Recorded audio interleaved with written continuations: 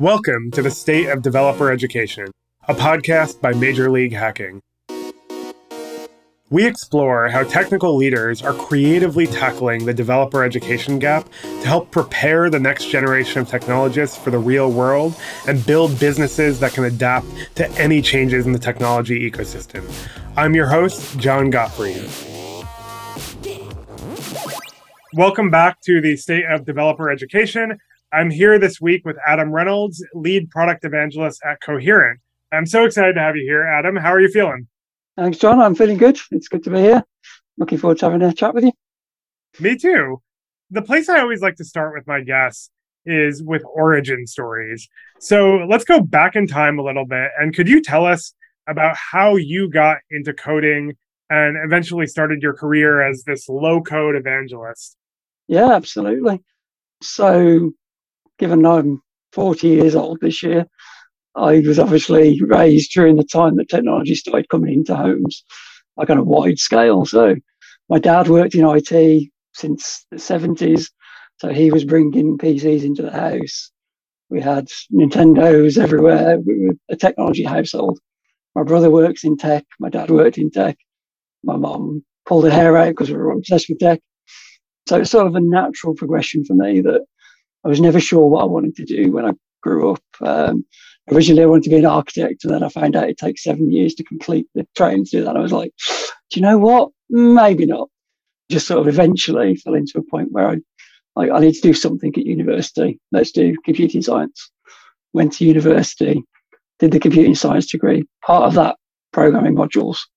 Saw a lot of people around me struggling with programming because it's a strange mindset being a programmer. And not everybody who does computing falls into that programmer bucket. There's plenty of other things to do around programming. They all found other things to do. But there were some of us, and it's just like, do you know what? I get this. It really clicked with me.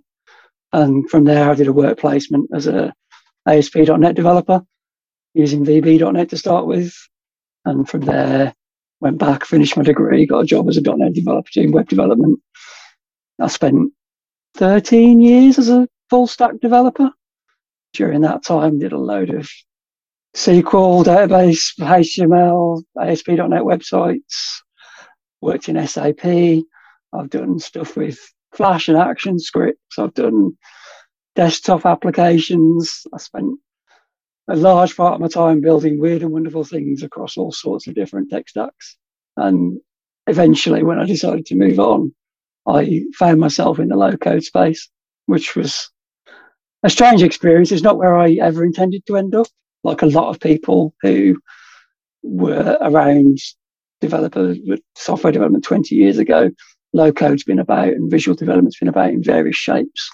And developers will always tell you, no, it's terrible. It will never work. It's never going to replace software developers. It's a horrible thing. I've been there myself. I've said exactly the same things. But after 13 years of writing SQL statements, I was just about done with it and thought I'd try something else. And I actually tried a new low-code platform. I say new, it'd been around for about 10 years, but it was a well-founded, well-built low-code platform. And I fell in love with low-code at that point. And from there, I did a few years as a low-code developer, worked as a solution architect, really got to grips with a couple of low-code platforms, and eventually moved to work at Mendix in the heart of low-code, where I fell into developer evangelism. So I've had a bit of a weird journey. I was in the marketing department at Mendix, so went from software to marketing to evangelism. It's one of those jobs that you sort of never expect to be in, but I fell into that space and absolutely love talking about low code, telling people about how great it is. And yeah, that's how I got to where I am today. That's awesome. You know, it's funny, like when I think back to when I was starting out as a developer, and I'm a little bit younger than you, but not by much, I did a lot of VB6 work. And one of the things I remember really distinctly about it is that there were a lot of drag and drop elements to it. And there was a lot of stuff that, like, when I try new low-code platforms, reminds me of that IDE. And it kind of reminds me of this, like, weird, magical developer experience that people strive to create. Have you ever seen the Brett Victor talk about this? I don't think I have, no. There's this incredible talk. It's quite old now. It's maybe 10, perhaps even 15 or 20 years old, where Brett Victor who's, a very kind of influential computer scientist, gives a presentation about like what a potential ideal end state is for programming. And what he demonstrates is you like write some code on one side and then immediately see what it does on the other side, right? There's no compilation, there's no like crazy like deployment workflow. It's just like what you see is what you get from the code to the output. And low code in some ways like fulfills that promise. It's certainly a stepping stone towards it. I mean, it's funny you should say that because the company I work for now, we work around Excel, essentially. We take Excel and make it into a productionizable system where Excel falls down. But Excel has that like immediate response to the changes you make. It's got that paradigm to it. It just falls down at that let's deploy it point. So yeah, it's an interesting one that low code does get you that step closer to that sort of instant feedback mechanism. It's certainly a lot easier to develop stuff a lot faster. And with the advent of AI and being able to generate code snippets, and we are definitely shifting more towards ease of production. Will it ever be quite type in a few words here and it works? I don't know. I never say never. So at Coherent, I'd love to hear more about this kind of Excel to app workflow, right? And I use a ton of Excel and Google Sheets and all the similar things, right? Because it's really, you're right, like it gives you a really quick feedback loop. But what does that look like at Coherent, and how do you sort of like help people bridge that gap? Yeah, so as a software developer, I've been given, I don't know how many spreadsheets, and someone said, I built this great spreadsheet, it's this wonderful model, you put some numbers in here, it does a load of calculations, it's great. But we need people to be able to use it. Turn this into an app. And I'll then spend 6 months trying to tear this thing apart, figure out how it works, put it back together, sort out my data structures to match it, and then deploy it. And then they'll go, it's not quite right. Can we just change this bit? And there's another 2 months gone.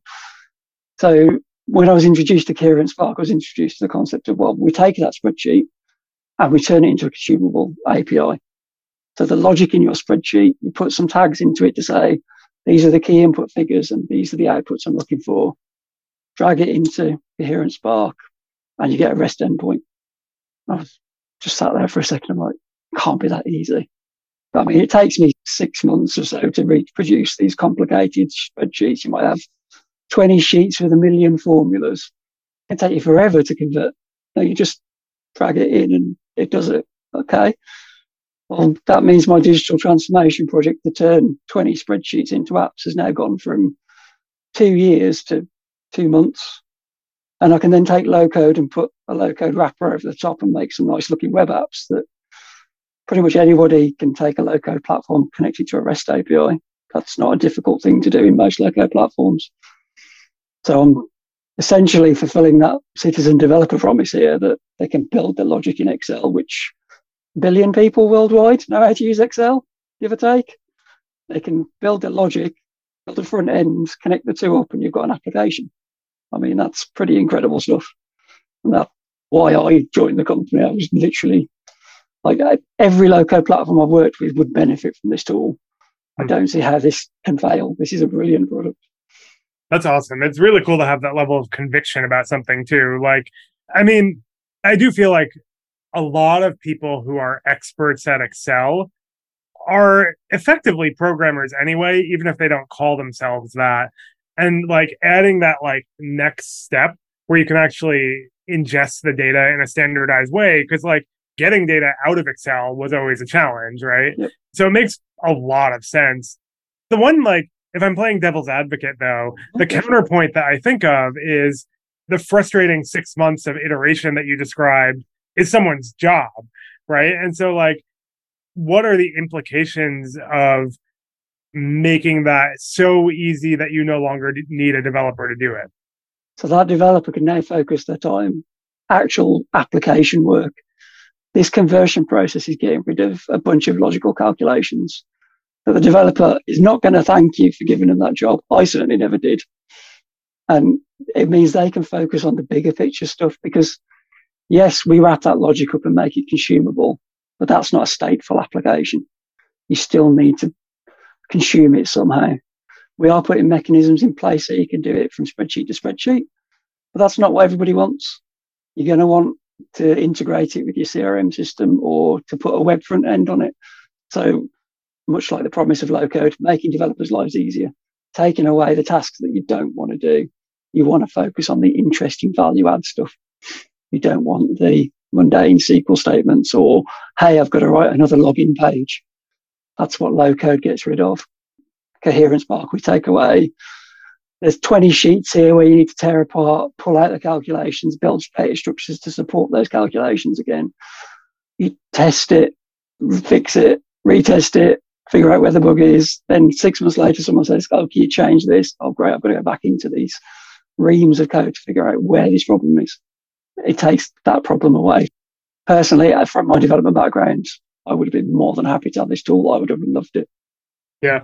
In looking at low code, like both at Coherent and Mendix and other places, how much of the sort of like output is internal facing versus external facing? Like, are people using this to build customer facing applications, or are they using it to simplify business processes, or both?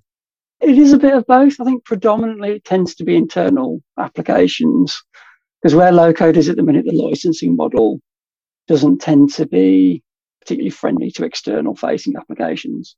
You can do it. I've done it. I've built external facing applications, but I think you'll find the bulk of the use is for enterprise applications or small internal apps. You want to do public facing apps, you definitely can though. Some platforms support it better than others.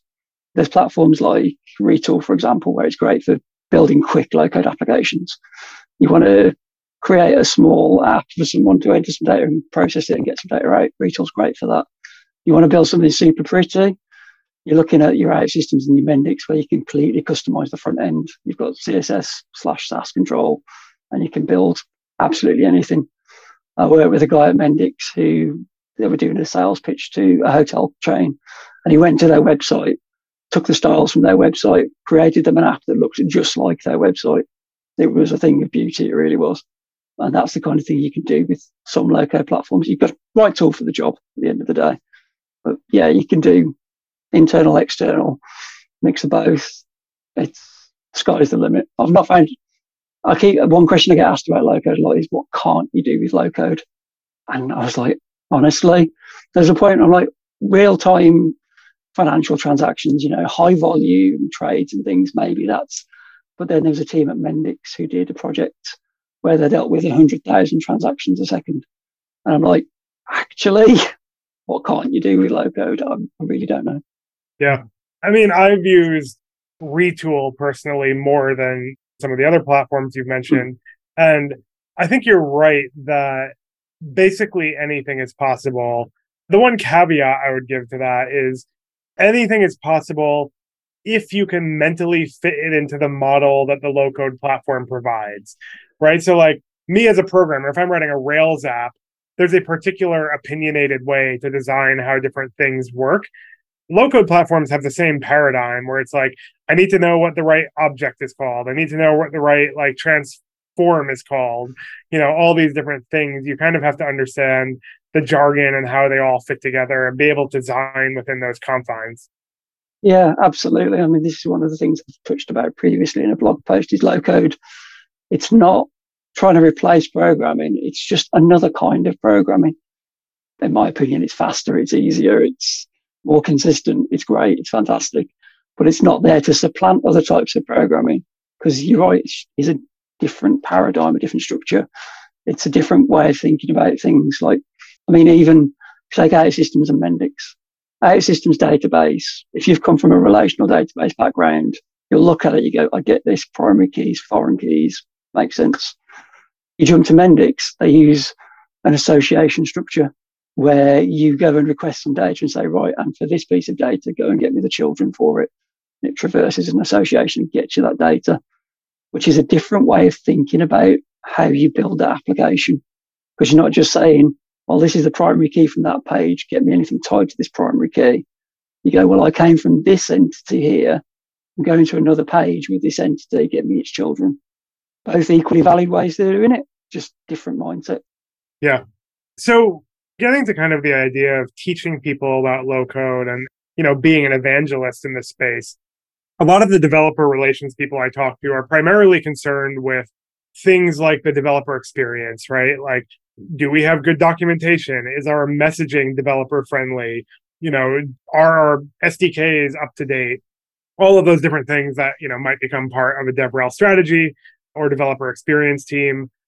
What are the low code equivalents, right? Because I imagine you're not primarily speaking to people who are software engineers, right? Like you're probably talking to a wider variety of users.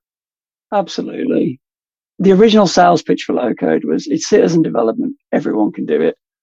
Come on, everybody, come do some development. You'll find now that for some platforms, that's still how they message it. When you're talking Retool, Bubble, AirKit, they are accessible and will talk to that sort of audience and say, it's easy to build this, you do this, you do that. It's quite simple. When you look at the enterprise side of things with your Mendix and your OutSystems and to an extent Power Platform, although it sort of plays between both spaces, it's a bit of a strange one. They tend to market now and they're actually trying to engage developers more. They have developer relations teams. They're trying to get more professional developers on board because they've recognized that citizen developers absolutely have a place with those platforms and can build small applications. And there are even strategies where you can implement citizen developer teams. But around that, you need a professional developer team. So they are doing similar outreach to the developers and the same lines of documentation and training and what you might have done in traditional code. This is how you do it in low code. There's some things I've talked about there in the past. It's very much a similar conversation still. And something I've spoken to developers myself to say that shift into low code isn't giving up skills. It's just shifting to another language. It's a different pattern. It's something I try and encourage developers to look at because there are applications where you don't want to spend 2 weeks building the security layer. You just need to get a product out the door. You're there to solve a problem at the end of the day. And low-code platforms get you to that solution quicker than traditional methods. Still, there are times when you need traditional code. There's no getting around that. I mean, what do you think low-code platforms are built in? I guess I'm curious about the other angle of this too, right? Like, of course, many low-code platforms have a piece of their product that developers engage with, right? And quite a lot of developers engage with them.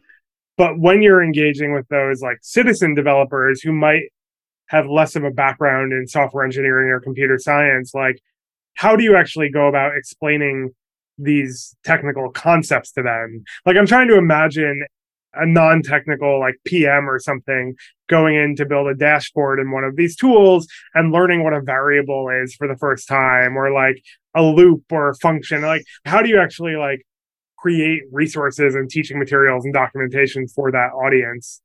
Generally speaking, there are academy platforms, learning platforms associated with these low-code tools that are quite good at softly introducing you to these concepts. And I think the whole visual paradigm of programming absolutely helps with explaining these things.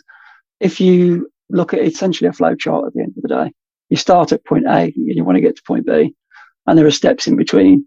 And it's like, hey, you want to store a number, you're going to need a variable. What's a variable? Drag this thing on here, and that stores a number for you. Great. That's what I need you to know. Do you care that it's called a variable or an integer? Not really. It's somewhere you put a number, and that's all you need to know. Because once you've got that number, you can then work with it. What's a loop? Well, it's this box here, and everything in this box happens until you reach the criteria that tells it not to happen anymore. It's a loop.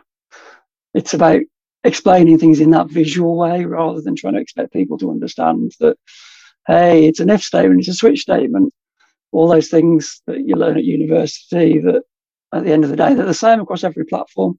The syntax is just different.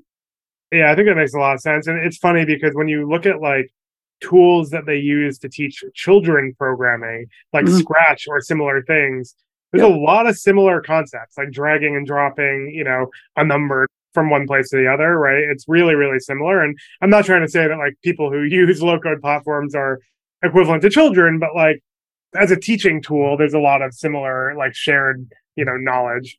There's a good reason why these tools are used for teaching kids to program, because it's an easy thing to understand and follow. It doesn't mean that you can't build some really complicated things in Scratch, though. If you really get in there and start putting loads of stuff in there, I'm sure you can build super complicated things. It's like people who use Minecraft to build computers.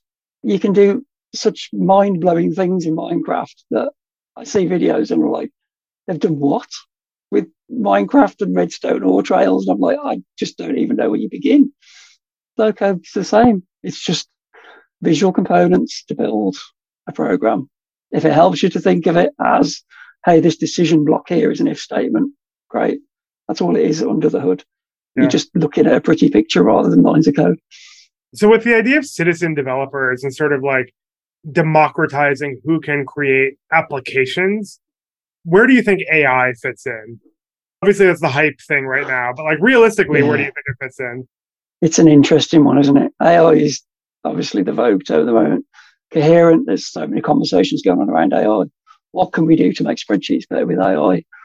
And there's some super smart people at Coherent who will talk for days about how we can use AI to make spreadsheets better, and even how we can use that to facilitate the code that generates out the back of it. With low code, Mendix introduced an AI assistant 2 years ago, I think now, which, IntelliSense is an AI system. When you think about it, it suggests the next bit of code. And that's sort of where AI ties into low code predominantly is, what am I doing next? What am I trying to achieve here? If it can recognize a pattern, it can suggest the rest of the flow for you. You can use it to generate validation rules. You can use it to increase efficiency and say, hey, I've built this microflow, which is what Mendix calls a logical construct. Where's it inefficient? Where can I make this better? And that's kind of where AI tools tie in with that. It's not like with traditional code where you might just go, give me a block of code that does this. Although I was speaking to someone earlier today who said he was trying to write some code to calculate something. I can't remember what he said it was. Cartesian products, I think he was talking about. And he's like, I went to a low-code platform and it confidently gave me an answer. And then I tried it and it failed miserably. I'm like, the AI is not there yet. We're not at producing code and making your job easier to do to an extent that you don't have to do anything anymore. I find AI personally is great for doing drafts for things. If I've got to write a blog post or a social post, it's great to get a quick draft out of it. But even then, proofread it, check it, and then use it to inspire your content. I don't see it making huge dents in development within the next 12 months. But we'll get there. Absolutely get there. I don't want to call into question the low-code evangelist part of your career, but like, is there a future that low-code tools sort of become deprecated because AI can write entire applications for you? Like, is that a realistic vision? If it can write a low-code application, then it can write a code application and all programmers are in trouble. But ultimately, programming is a creative process. Right. Someone comes to you with a problem and you need to figure out how to fix it. Someone may have fixed that problem before, but if they've done that, you can Google it and go on Stack Overflow and copy and paste. AI would just make that faster. Chances are it's going to be a unique problem for your business. Is AI going to be able to fix that for you? I'm not convinced anytime soon it will be. But as soon as it starts writing code for us, I fear for all professions' jobs, let's face it. Yeah, that's true. If it can build an advanced application that actually functions, then we probably don't have jobs anymore. I think it's a long way. Players, writers, artists are already having issues because it's copying works of art and using them to inspire its own works. Yeah, it's an interesting 24 months we've got ahead of us, I'd say, to see how people engage with it and what we do with it going forwards. I'm not going to go down the Arthur C. Clarke. I think it was Clarke. We talked about the singularity point and don't want to even think about that. Yeah. I love science fiction, but I also am quite enjoying AI stuff these days. Yeah, I care about the implications, but I don't want to jinx it. So when you think about like developers getting more engaged with low code platforms and that unlocking some level of like productivity or creativity, where should people start? Like, imagine I'm a software engineer at a company doing who knows what, right? Like, how do I start tinkering with low code in a way that makes my life better? First off, pick a platform. There's so many out there and they've all got different strengths and weaknesses. There's different tiers to low code platforms, so it depends what you want to build. If you're doing something small and a hobby level, Retool's a great one. I like Retool. I found it, especially as a developer, I found Retool quite easy to click with and use and build stuff. It just sort of naturally clicked for me. Bubble, on the other hand, I struggled with. I struggled to get Bubble to do what I wanted to do. But a guy I work with, he was actually from an actuarial background. He's like, I loved Bubble, couldn't get Retool to work for me. So you need to try a couple, give it a fair chance. Don't just look at it for half an hour and go, oh, it's rubbish, doesn't do it. Because it does take a little bit of time to get you, as you mentioned earlier, in that right mindset and to work with their patterns to build stuff.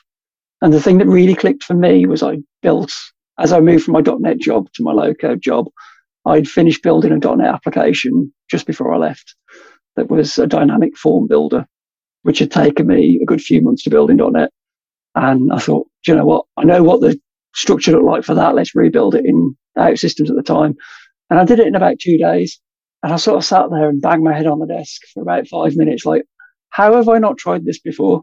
Because I've just managed to recreate this thing in, I don't know, I can't even work out what factor of time faster it was. It was ridiculous. And that's the kind of stuff that you can achieve when you use low code. Am I saying that you should give up your .NET developer job or Python developer job and switch to low code exclusively? Not necessarily. But when you're tackling a new project, consider that project, and do you need to write every single line of code, or do you need to build a solution and get it out there? Maybe look at using a low code platform as a proof of concept at that point. It's always a good place to start, even if it's just for you to prove to yourself that it works. I mean, even better if you do it and then take it to your boss and go, hey, look what I just did in 2 days, 3 days. I built this whole application. And yeah, we can click a button and it'll be live. Yeah. Honestly, in a lot of ways, it solves similar problems that Rails solves, which is like, it's really easy to make a ORM, like CRUD app, really, really quickly. And, I think there probably are limits to that, right? Like, could I imagine someone building GitHub itself in a low code tool? Probably not. Like, there's too many background services. There's too many systems level integrations. You're making a face. You think it's possible? I think you could. I certainly think I could do it with Mendix. Really? But you've got to remember that with Mendix, you can extend it with Java as well. If you do hit that wall where there's a particular, like, really technically heavy service that you can't connect with or can't build, you can extend it with Java. That's why it's low code, not no code. But even stuff like GitHub, I mean, there's a lot of it you could do with a low code platform, a lot of it, because at the end of the day, it's all logical operators. You just ended up building a hell of a lot of microflows or whatever the platform uses that you choose. Yeah, I mean, that makes logical sense that if you can extend the low code platform with code, you can do anything. I mean, even the front end, people say if you get to the end of the toolbox and you haven't got the tool for it, you're stuck, you can't do it. Actually, OutSystems has got .NET extensions for the front end. Mendix has React extensions for the front end. I've built pluggable widgets, they call them in Mendix. I've built them we needed a map that had a little truck that moved across it and drove down the road. And I built that as a React pluggable widget in a couple of days, having not done any React before. So there's always ways to extend these platforms if you go for a low code one. No code platforms, slightly different, granted. But that's where you need to make sure you choose the right platform for the right application. That's really, really interesting. There's a lot you can do there. I wonder if there is even a point still where if I'm building something on a low code platform and I can extend it, like, is it faster to build it myself, right? Like, have we already passed that point where it's definitely not faster to build it myself? Hypothetically speaking, if you're a coding savant and have a massive library of stuff that you've built that you can refer to and add into your project, I mean, GitHub's a great repository, but not everything's going to be easy to integrate with your project. But if you've built your own personal library of stuff, then, you'd still probably be 2 times faster in low code. Maybe not the advertised 10 times faster. You'd still probably be faster, ultimately speaking. But there are some things that you want to have it in code and you don't want it to be reliant on a low code platform. It's your proprietary application that you need that absolute granular control. You're going to build it in code. But if it's a web app that you just want to get live to fix a problem, or a mobile app or whatever it might be, it's hard not to consider low code at this point, in all honesty. Yeah. It certainly creates very high expectation of uptime and stability for the platforms too. Because like a lot of companies might have an entire team keeping their app online and dealing with outages and stuff. And, you're kind of outsourcing that reliability to someone else. I mean, you can private host quite a lot of these now and put them on your own cloud or put them on internal tin if you want to. But yeah, you can just say, host this application for me and I want gold standard uptime. I'm willing to pay the extra for that. And they'll host it, they'll keep it running, they'll upgrade your platform, they'll upgrade your servers. If it goes down, it'll fail over to somewhere else within seconds. On top of that, they do all the pen testing and security as well. So having that on tap and not having to worry about it, I certainly don't complain. Quite happy to have someone else maintain that for me. That's really cool. So coming full circle now, you mentioned that you started out studying computer science and, we talked a little bit about some of the gaps in computer science education. Thinking about the next generation of students, what might you want to see change about how they learn CS fundamentals, coding fundamentals, and kind of like get their start? They're still teaching them Java as a starting point, because if we could stop doing that, that'd be great. Depends on the school. A lot do Python now. Because Java was the first one they taught us. I think that put a lot of people off programming because it's a hard place to start from. Great language once you get there, but I think the fundamentals are still the same, in all honesty. The basics, logical operators, how you go about solving problems. I mean, even seems ridiculous, but big O notation. We did a whole module on big O notation, writing code by hand to do big O notation. Why are you making me do this by hand? But anyway, it teaches you best practice for how to structure your code and make sure it's at least semi-optimal, which is still a thing in low code. If you nest loops in low code, you're going to give yourself a slow application. It doesn't matter how efficient the platform tries to handle it. If you've built bad low code, you've built a bad program. So that stuff is all still fundamental and needs to remain the same. Would it be nice if there were a choice between, do you want to learn traditional code or do you want to learn low code?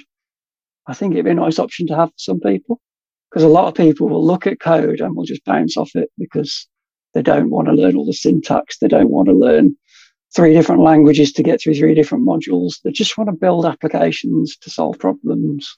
Why not start teaching people low code? I know Mendix have a university program where they've got universities teaching people in Mendix now. Is it an exclusive course? I don't think so. I think it's just a module, but that option's there. And I think trying to broaden the appeal in that sense, because a lot of people will be put off by the fact that you've got to learn code. And so I've knew people on my course who very much tried their hardest to learn code. I've spent hours trying to teach people how to write applications while I was at uni, and they just doesn't click with them.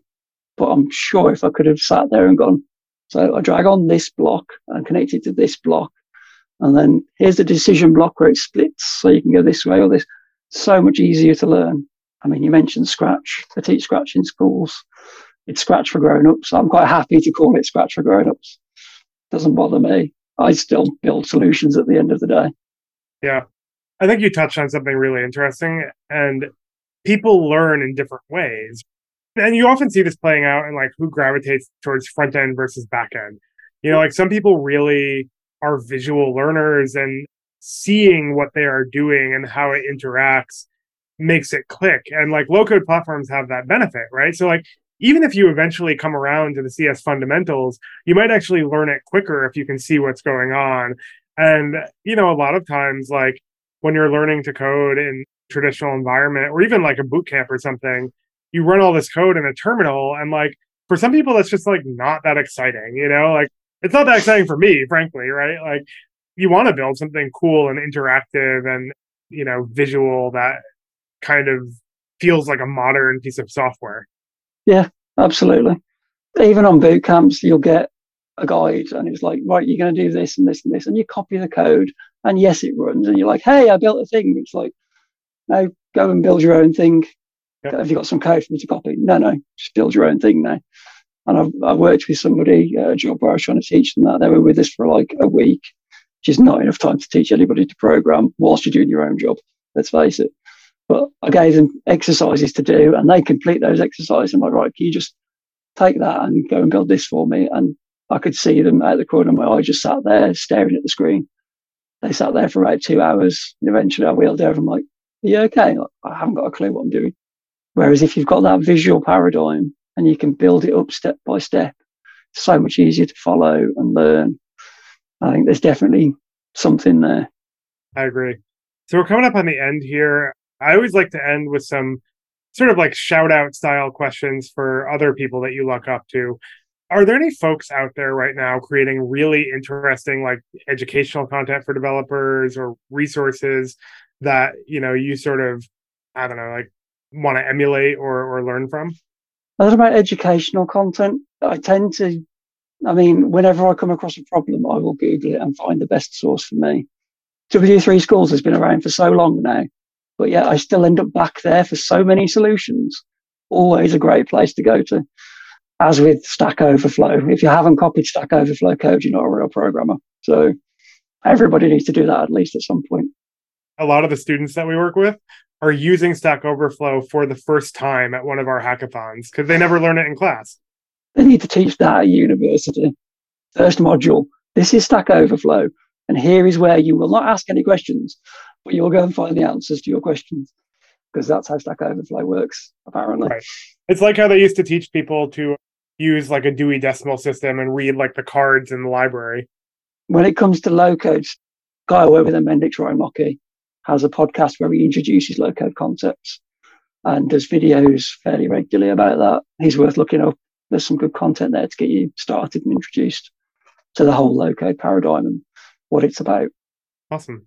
And my final question here, is there any like aspirational figure in tech or science or, dead or alive that you would love to just like have a couple hours with, take them to lunch, pick their brain about how they see the world? And I was talking to my wife and she's like, Nikola Tesla or somebody. I'm like, interesting guy, but so I'm like, Steve Wozniak maybe? Because, he's such an influential figure at the start of Apple. And I'm like, do you know who I'd read? John Carmack, founder of ID Software, built Doom. He's got to have some interesting stories. Or Sven Vinke, the founder of Larian Studios. Baldur's Gate 3 is coming out soon. For anybody who's sleeping under a rock and doesn't know, I'm very excited about this game. The sheer scope of the game is incredible. So to talk to the guy who's been there from day one, there's got to be stories around that. I mean, any game with 17,000 possible endings. I mean, there's got to be some incredible stories there. I'm hoping for the best. It's one of those things where like the Duke Nukem Forever, whatever, like release where it just like took 20 years and it was garbage. But I have high hopes. I invested 70 hours in Act 1. So I'm very confident that the next 2 acts will be amazing. Yeah. Awesome. Well, that's a good note to end on. Thank you so much for your time, Adam. I really enjoyed our conversation. You definitely got me excited about trying more low code stuff. I've only scratched the surface, I feel like. But if folks want to find you afterwards or see what you are putting out there, where can you be found? What are your online handles, domains, that kind of thing? LinkedIn, Hello Low Code. That's the best place to find me. There's content there that I've put out while I was working at Mendix that go into platform features and low code concepts. Check me out on there. If you want to get in touch, feel free. Always happy to answer questions. And it's been a pleasure talking to you. Yeah, the feeling is very mutual. Well, thank you again. And I hope everyone listening enjoyed. Definitely subscribe for future episodes. We put them out once a week. And happy hacking. Thanks, everyone. The State of Developer Education is brought to you by Major League Hacking.